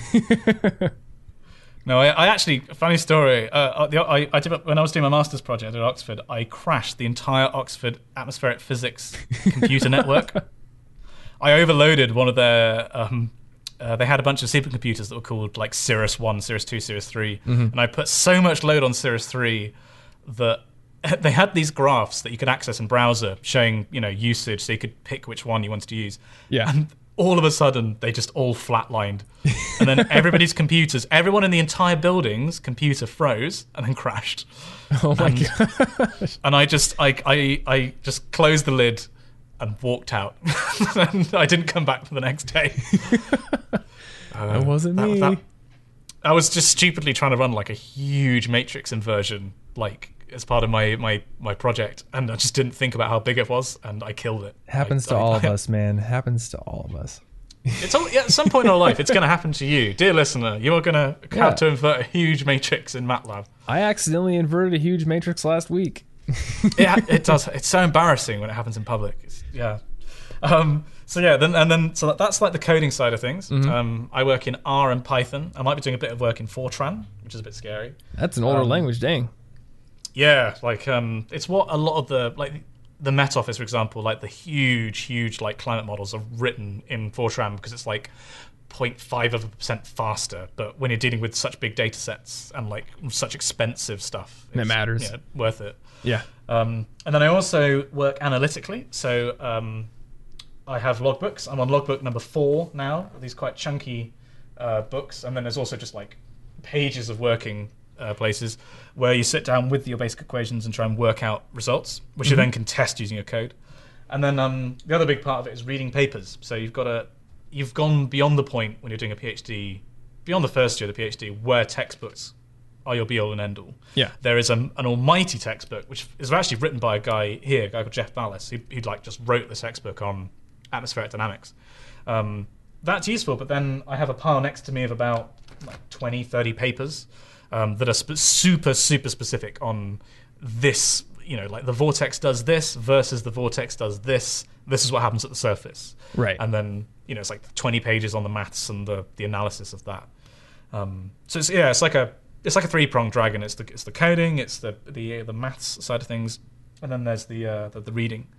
And then in terms of student life, it's kind of for me it's a lot better than undergrad because I'm not stressed all the time. Like at Oxford, I worked way too hard. I worked myself into the ground. Yeah. And well, it was kind of seeming like my initial thought was that PhD would be super involved and even harder, but it's kind of sounding like it's almost like full-time job hours.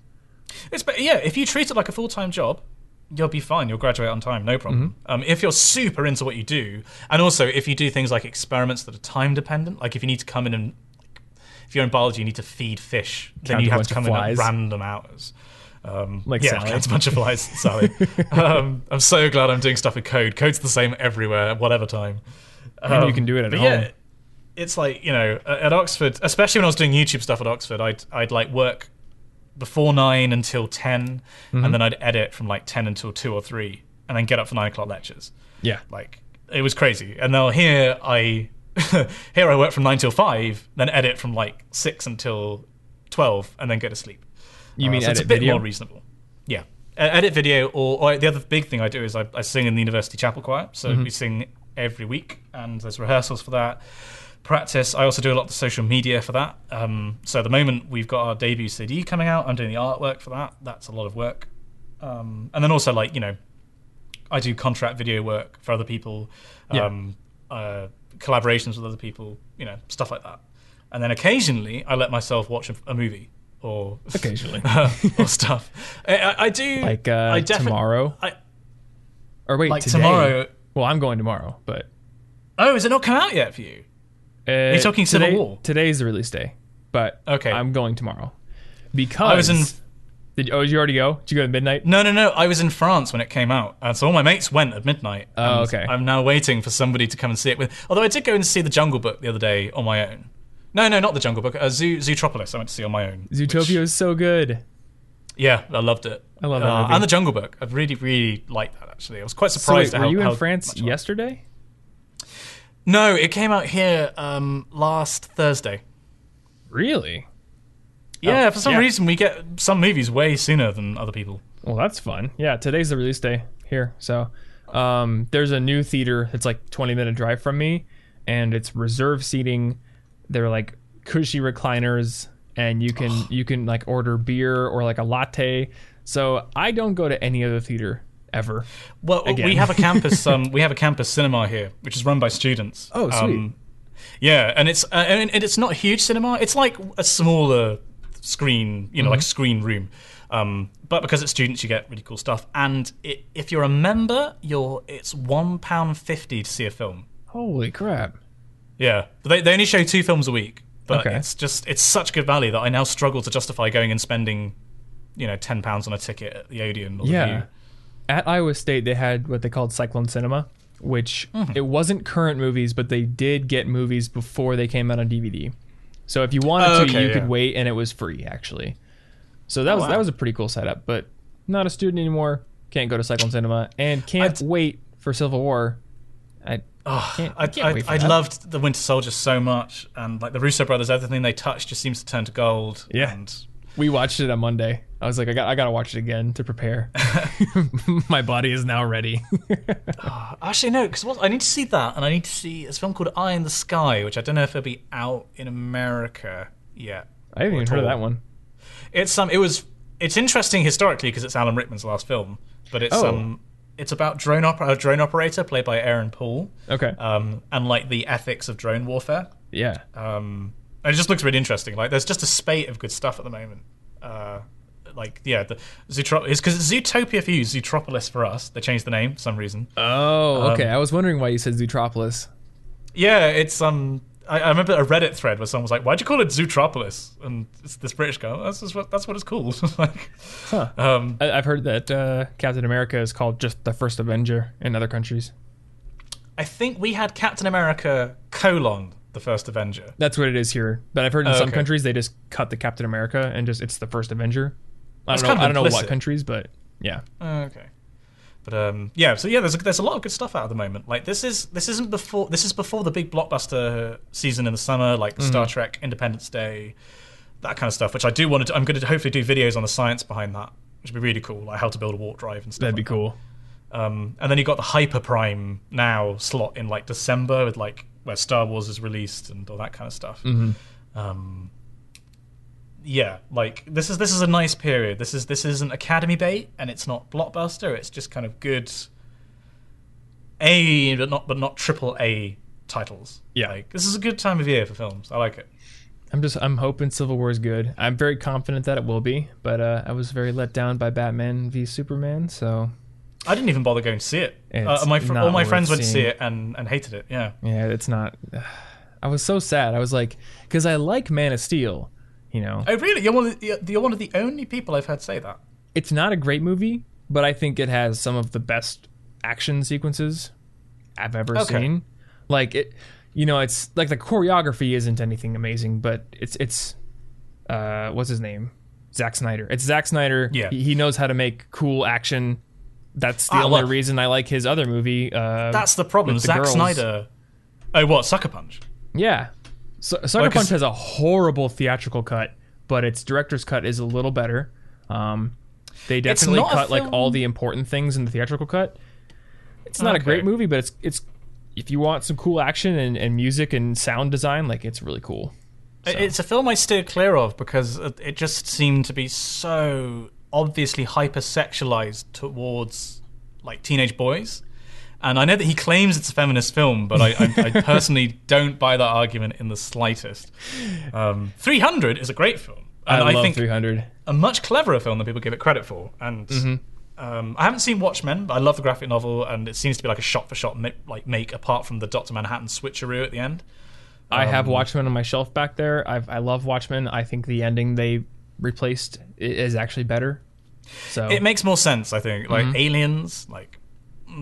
Yeah, it's better, I think, in the film. Now, people will probably roast me for that. That's fine, but I like it. Fight us in the comments. Yes. But no, Zack Snyder knows how to make great trailers. I actually, just before watching this, I watched the Man of Steel trailer. Because every trailer for a Zack Snyder film, apart from Sucker Punch, I'd argue, looks amazing. Yeah. Like, apart from and also the first Batman vs. Superman trailer, that looked trash. But he knows how to like make something catchy in the same way, but... that doesn't mean it's going to be a good film in the same way that you won't take a Vine star and have them make a feature-length film. That's the thing. And I don't know if you've ever watched Tim and Eric, but I love the Tim and Eric TV show because it's so ridiculous and over the top and there's weird humor. But the movie I can't stand because it's like too much of a good thing. It's eating too many Skittles, basically. And that is what Batman vs. Superman is. It's like this disjointed, like let's shoehorn 3 different incredibly complex comic book stories into one movie and then let the man who has really no interest in properly representing those movies direct it and just basically do his own vision. Yeah. And then, yeah. I mean, it's different from Marvel. It's got that going for it. They're not if you're just still listening, Marvel. we're not going to talk about anything else academic. Yeah, well, we kind of... I feel like we closed basically all the loops, actually, that you've opened. I think we did. We've done the Bruce Willis, Jason Gordon-Levitt of sealing ourselves off. We did. That was a good movie.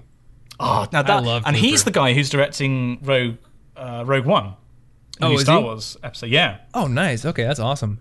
and the trailer for that looks amazing. Yeah. I'm a big fan of that. Star Wars is like the film property that I feel the most attached to, because it was one of the. Everyone has a transformative experience. I think if you see it at an early enough age, and Yeah, I and luckily saw that early. Yeah, I saw it at age, I think I was 7. My mum brought home like the special edition box set, which had Darth Vader on the side. Oh, yeah? And which is a shame because that meant that I saw Greedo shooting first. Oh, yeah. But My even dad now, had the even I'm original like, tapes. I'm just like, no, that's stupid. Of course, Han would shoot 1st. You know, like although I know that it's good in the sense that they've cleaned up the print and there's a few good edits. There's the terrible edit where when Luke falls from the spire in Bespin, and in the original theatrical cut, he just falls because it's a sense of I can't even, and then just lets go. Whereas I'm gonna have to step back for this, but in like the special edition, he lets go, and there's like half a second of pause, and then you hear Mark Hamill just going ah, and it's like, did he fall? Like, is he because he's only holding on with one hand? Like, it's a terrible edit. They've done some really bad edits. Yeah. I hated how they edited in Jabba the Hutt in the first movie. Oh yeah, He shouldn't be there. did. In the Yeah. original cut, it's just like a henchman. Yeah, It's so there's good. no need. But George yeah, Lucas. Star Wars. I'm very attached to it. I'm very attached to the special effects side of it and the sound design side of it because I get ribbed by this so much by my friends. But like, I really notice sound design in movies, and Star Wars is just like that's the real stuff. Yeah. Ben Burt. Dude, that's what YouTube did to me. It made me start noticing like how they do things. I start like looking into visual effects and like I think I know how they did that. And I remember when I was watching Star Wars: The Force Awakens for the second time, I found myself like unconsciously counting cuts, like in the action sequences. I was like, oh, there's a cut there, there's a cut there, and then I would notice like they didn't cut for like a good 20 seconds in this action sequence. Like this is a really cool shot. I think it's the one where I don't remember the pilot guy's name, but they're coming in over Poe the Dameron. water. Yeah. Poe Dameron's like him and the squadron are coming in over the water, and then like they zoom Yeah, over the yeah. big battlefield. They don't cut for like a good 20 seconds on that shot, and it's just really cool. There's that amazing looping shot where you follow him Yeah. just like being a badass and taking out all these TIE fighters and you say, that's one hell of a pilot, and then you cut to him and it's like, yeah, I suppose I subconsciously do that. I more notice cinematography these days. I watch a lot of cinematography based channels to the point where I'm like, I get a thing pop up in my descriptions and I'm like, oh, which one's this? Like, oh yeah, it's that, it's every frame of painting. Yeah. Like that channel Chriswell, Now You See It, Digging Deeper. There's so many good channels about like the visual aspect of filmmaking that now, like, there's the shot in The Force Awakens where they're on the bridge. Yeah. Kylo Ren's there, and he's got the light from the star illuminating the bridge. Yeah. And then as he makes his decision, the light goes out, and I was just in the cinema like, oh, like It's beautiful. Oh, I remember Oh, the it's- first time I saw that scene, I was like, this is beautiful. Just set design and how and the many light and times everything. have you seen it? Do you think? 2 or 3. Oh, okay. I saw it I in saw it in IMAX first, which was sort of cool, but IMAX is always a bit of a toss-up for me, just because the screen's so big, like it can be kind of overwhelming. And then I think I saw it twice in normal cinema. Okay, yeah, because I saw it. Thanks to you, I actually saw it in 3D IMAX. For those of you that don't know, I went to a conference in San Francisco, and Tom, you Americans don't like people from other countries buying your cinema tickets, so Tom had to buy them for me, and then I had to reimburse him. So I got to see Star Wars on midnight, which is great. Yeah. You saw so it I'm before I forever did. in your debt for that. Yeah, it was very selfless. The video you made was so funny. It's like the clouds. Oh yeah, I forgot I did that. I was laughing so hard.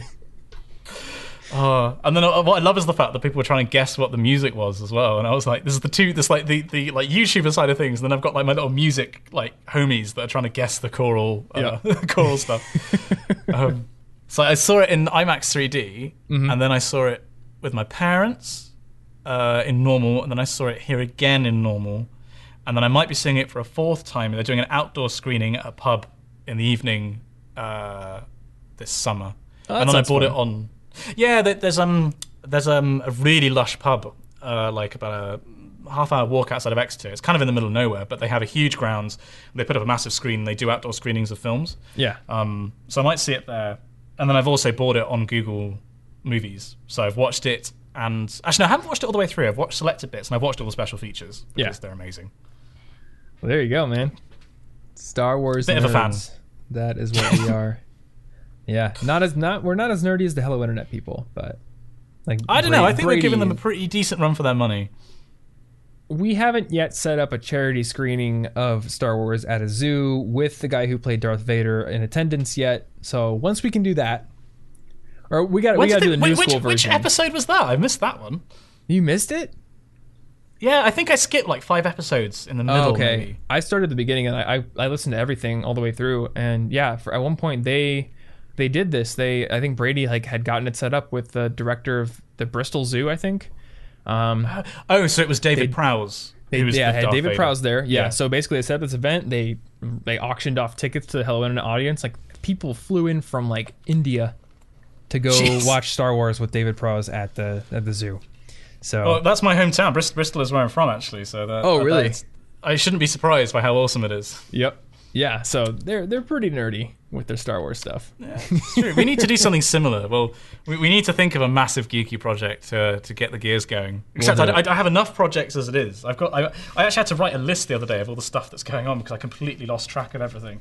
We'll let you graduate so you can finish your 200-page dissertation thing and your code, and then we'll figure out some real nerdy thing. Yeah. I mean, besides the video in the library, because I want to do that now. That would be the coolest thing ever. Once we know you're coming, we'll pull some strings and we'll get that done for sure. Yes. All right. You think we should wrap it here? We've been going for 90 minutes, and I think probably only my mum is listening now. Yeah, at that point. I'm going to put something in the intro. I'll be like, all right, here's the like 25 minutes to like 50 minutes is where the stuff is. Other than that, Star Wars, Pokemon, Yeah, we covered a lot of the big nerdy bases in this, I feel. We really We've did. Nailed our colors to the mast. So now for a 2-hour discussion on D&D. No, finally, I was waiting for you to say this. No, stop. I've got to film a video at some point tonight. All right, dude. Yeah, actually, Martin and I have to wrap up an episode because spoilers for anybody still listening, next week's episode is going to be the start of our How to Get Into College series. Ooh. We were going to do one episode on it, and then I sat down this morning to write the outline, and I was like, I can't fit this in one episode. We're going to do 3. So we're pulling a Hobbit on that one. Oh no, what are you doing? Don't be the next George Lucas. I'm the George Lucas of college podcasts. That is not a thing to be proud of. There's nobody else doing college podcasts, so I can is this the only one? Is this a world exclusive? It's not the only college podcast, but most of the other active college podcasts out there are kind of focused on parents. A lot of them don't speak directly to the student, and most of them that are sizable kind of focus on the getting in and the prep aspect. There's not a whole lot that do the university experience and the studying and all that in the podcast realm. I anticipate that will change. Missing. Huh? And that's just as you said, that's something that's missing from the discourse. It's one of the reasons why I started doing what I did on YouTube because, apart from all the social factors and everything I talked about before, you get prospectuses and websites that tell you, this is what you're going to be doing. There are these resources, these buildings, whatever. There's nothing that actually tells you what your life is going to be like on a day-to-day basis. Yeah. And that's what I started doing. I just vlogged every week because I think that's the most impressive, the most effective way of communicating to people that, look, this is a normal place. Well, it's not a normal place, but the people here are normal. You don't have to speak Latin all the time. It's just basically like any university. It's just a bit weird. Yeah. And that boots on the ground perspective is something that I'm really big on. And I carried that on with the Oxvlog project, the YouTube channel that's a collaborative project between Oxford students. I think that and Jake Wright's channel are both just really good kind of perspectives. I think they're necessary perspectives, honestly, because it's still it's ongoing. It's an ongoing issue with people believing all these myths about Oxbridge, and I still get messages from people saying they wouldn't have applied if it wasn't for me, and that they got in. they'll buy me a drink if I go to Oxford. And if I still get messages like that, which are lovely, it means that my job's not done. I need to keep doing it until everybody knows exactly what life there is like and believes that they can get in, because they can if they're smart enough. Yeah. So, dude, if people want to watch your videos or stalk you online, which of course they do, where should they go?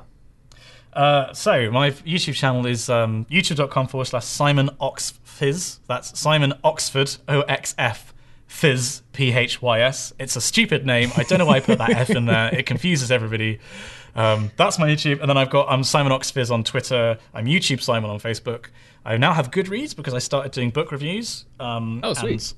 I just started with that, so it's quite a nascent profile. But I'm doing a series with starting a book club quite soon, actually, hopefully, where we're going to be like setting a book to read, and then in 6 weeks or 4 weeks, we'll do a video talking about the book and have a discussion in the comments. So that's what the Goodreads is going to be for. That's awesome. I'm really looking that kind of forward on to the podcast here. Oh, really? Oh, cool. And it's not like an official book club, and we don't even tell people what to read in advance, but it's just like, so it's not a book club at all. Well, okay, so we have been reading books and doing episodes discussing them, and in the most recent one, we were like, hey, do you guys want us to warn you before we do a book so you can read it in advance? So we're basically waiting for the first person to be like, yes, I care. Okay. That's the Goodreads stuff, and then I'm on Instagram, and I think that's all of the stalking that you can do. I feel like I have a social media empire by this point. The sun never sets on it, but it's a very small empire compared to yours. I'm like you're the British Empire in the 19th century, and I'm the British Empire now. I have what do they call that? The Commonwealth. Yeah, but there is still the Commonwealth. It's just the fact that Britain owned all those countries then. That's right. And then they peacefully I think almost every single one was a peaceful leaving the empire. It was like a democratic process. Except for us. Yeah, come on. Yay, the British Empire. We may have killed and burned and stolen basically all of your cultural artifacts, but we let you leave in peace. We gave it back. Yeah. Oh yeah, I'll actually say completely bloodless. I completely forgot, about America. Yeah, I was gonna say we're the ones that didn't peacefully do it. Like Canada was like, we'll be diplomatic about it, and we're just like, we don't want you to tax our whiskey. No, that was you guys. The whiskey tax was you guys, wasn't it? That was the Democratic Republicans in the South versus Hamilton. Okay, so maybe my history is wrong, but I had read that I think the empire wanted to tax the import of rum or whiskey or something, and that was kind of like the first point of contention where the Americans were just like, no. And then there was the Stamp Act, which was like the next one. Yeah. And then you get the Boston Tea Party and then war. Because I've been listening to a lot of Hamilton recently. Okay. I'm pretty sure that there was a whiskey tax on the South, because the South had a large part of the revenue was from whiskey, and that was the cause of I think it was the third presidency, whichever one it was. This is your country. I don't know. The third president was Jefferson. Yeah. Oh no, it was one before Jefferson. So are you thinking of there was a whiskey rebellion? Yes. But what I'm talking about is this is before the Revolutionary War happened, before the Declaration of Independence, even before the Stamp Act. There was a whiskey tax. There was either a whiskey tax or a rum tax, because rum was huge, and that was kind of like one of the first acts of rebellion. And then we had the Stamp Act, and then it was kind of what led to it. Yeah, I read about this in a book called The History of the World in 6 Glasses, which was about the development of drinks. That sounds amazing. Yeah, it was actually pretty cool. It was like world history from the perspective of the development of beer, then wine, then distilled liquors, the coffee, tea, and then Coca-Cola. And I think it was when they were talking in the distilled liquors chapter, was talking about the American Revolution was the kind of the flames that stoked the fire was Americans liked their distilled liquor and didn't want to pay more than they had to for it. So that's so good. I had no idea about that. Yeah, I'm making a note of that. I'll put that on the show notes as well. It's a pretty quick read. The guy also wrote a history of the telegraph, which is a pretty cool book too. Cool. Yeah. Well, to be honest, given the state of American politics at the moment, you can have it. We are very glad that you guys decided to walk away. The circus of American politics. Yeah. All right, dude. Great talking to you. Hopefully, I don't know, one person's still listening at this point. Hello, Mom. Hi, other mom. Yeah, I think we'll just cut it here. Thanks, man. Awesome. Thanks for having me. All right, guys, well, that about does it for this episode. If you are still listening, if you're still like one of those 6 people who stuck around, thank you so much for listening to the end here, and hopefully you found it useful. Once again, you can find those show notes over at cigpodcast.com. Find the episode 108 link, and you'll find all the resources and ways that you can rate and review the show on iTunes. And if you want to take a few minutes to help out the show, that is definitely a good way to do it. Rankings on iTunes get bumped up whenever somebody leaves a new rating and review. So if you enjoy the show, I would highly appreciate if you could do that. Other than that, that is all I got for this episode. So next week, like I said, Martin and I are going to hit you with a ton of information. We're doing a 3-part series on getting into college. We're going to be talking about the application process, finances, and how to become college ready, how to basically act like an adult and handle all the personal responsibility that comes from getting out from under your parents' wing and moving into your college career. So look forward to that. And otherwise, stay cute. See you next week.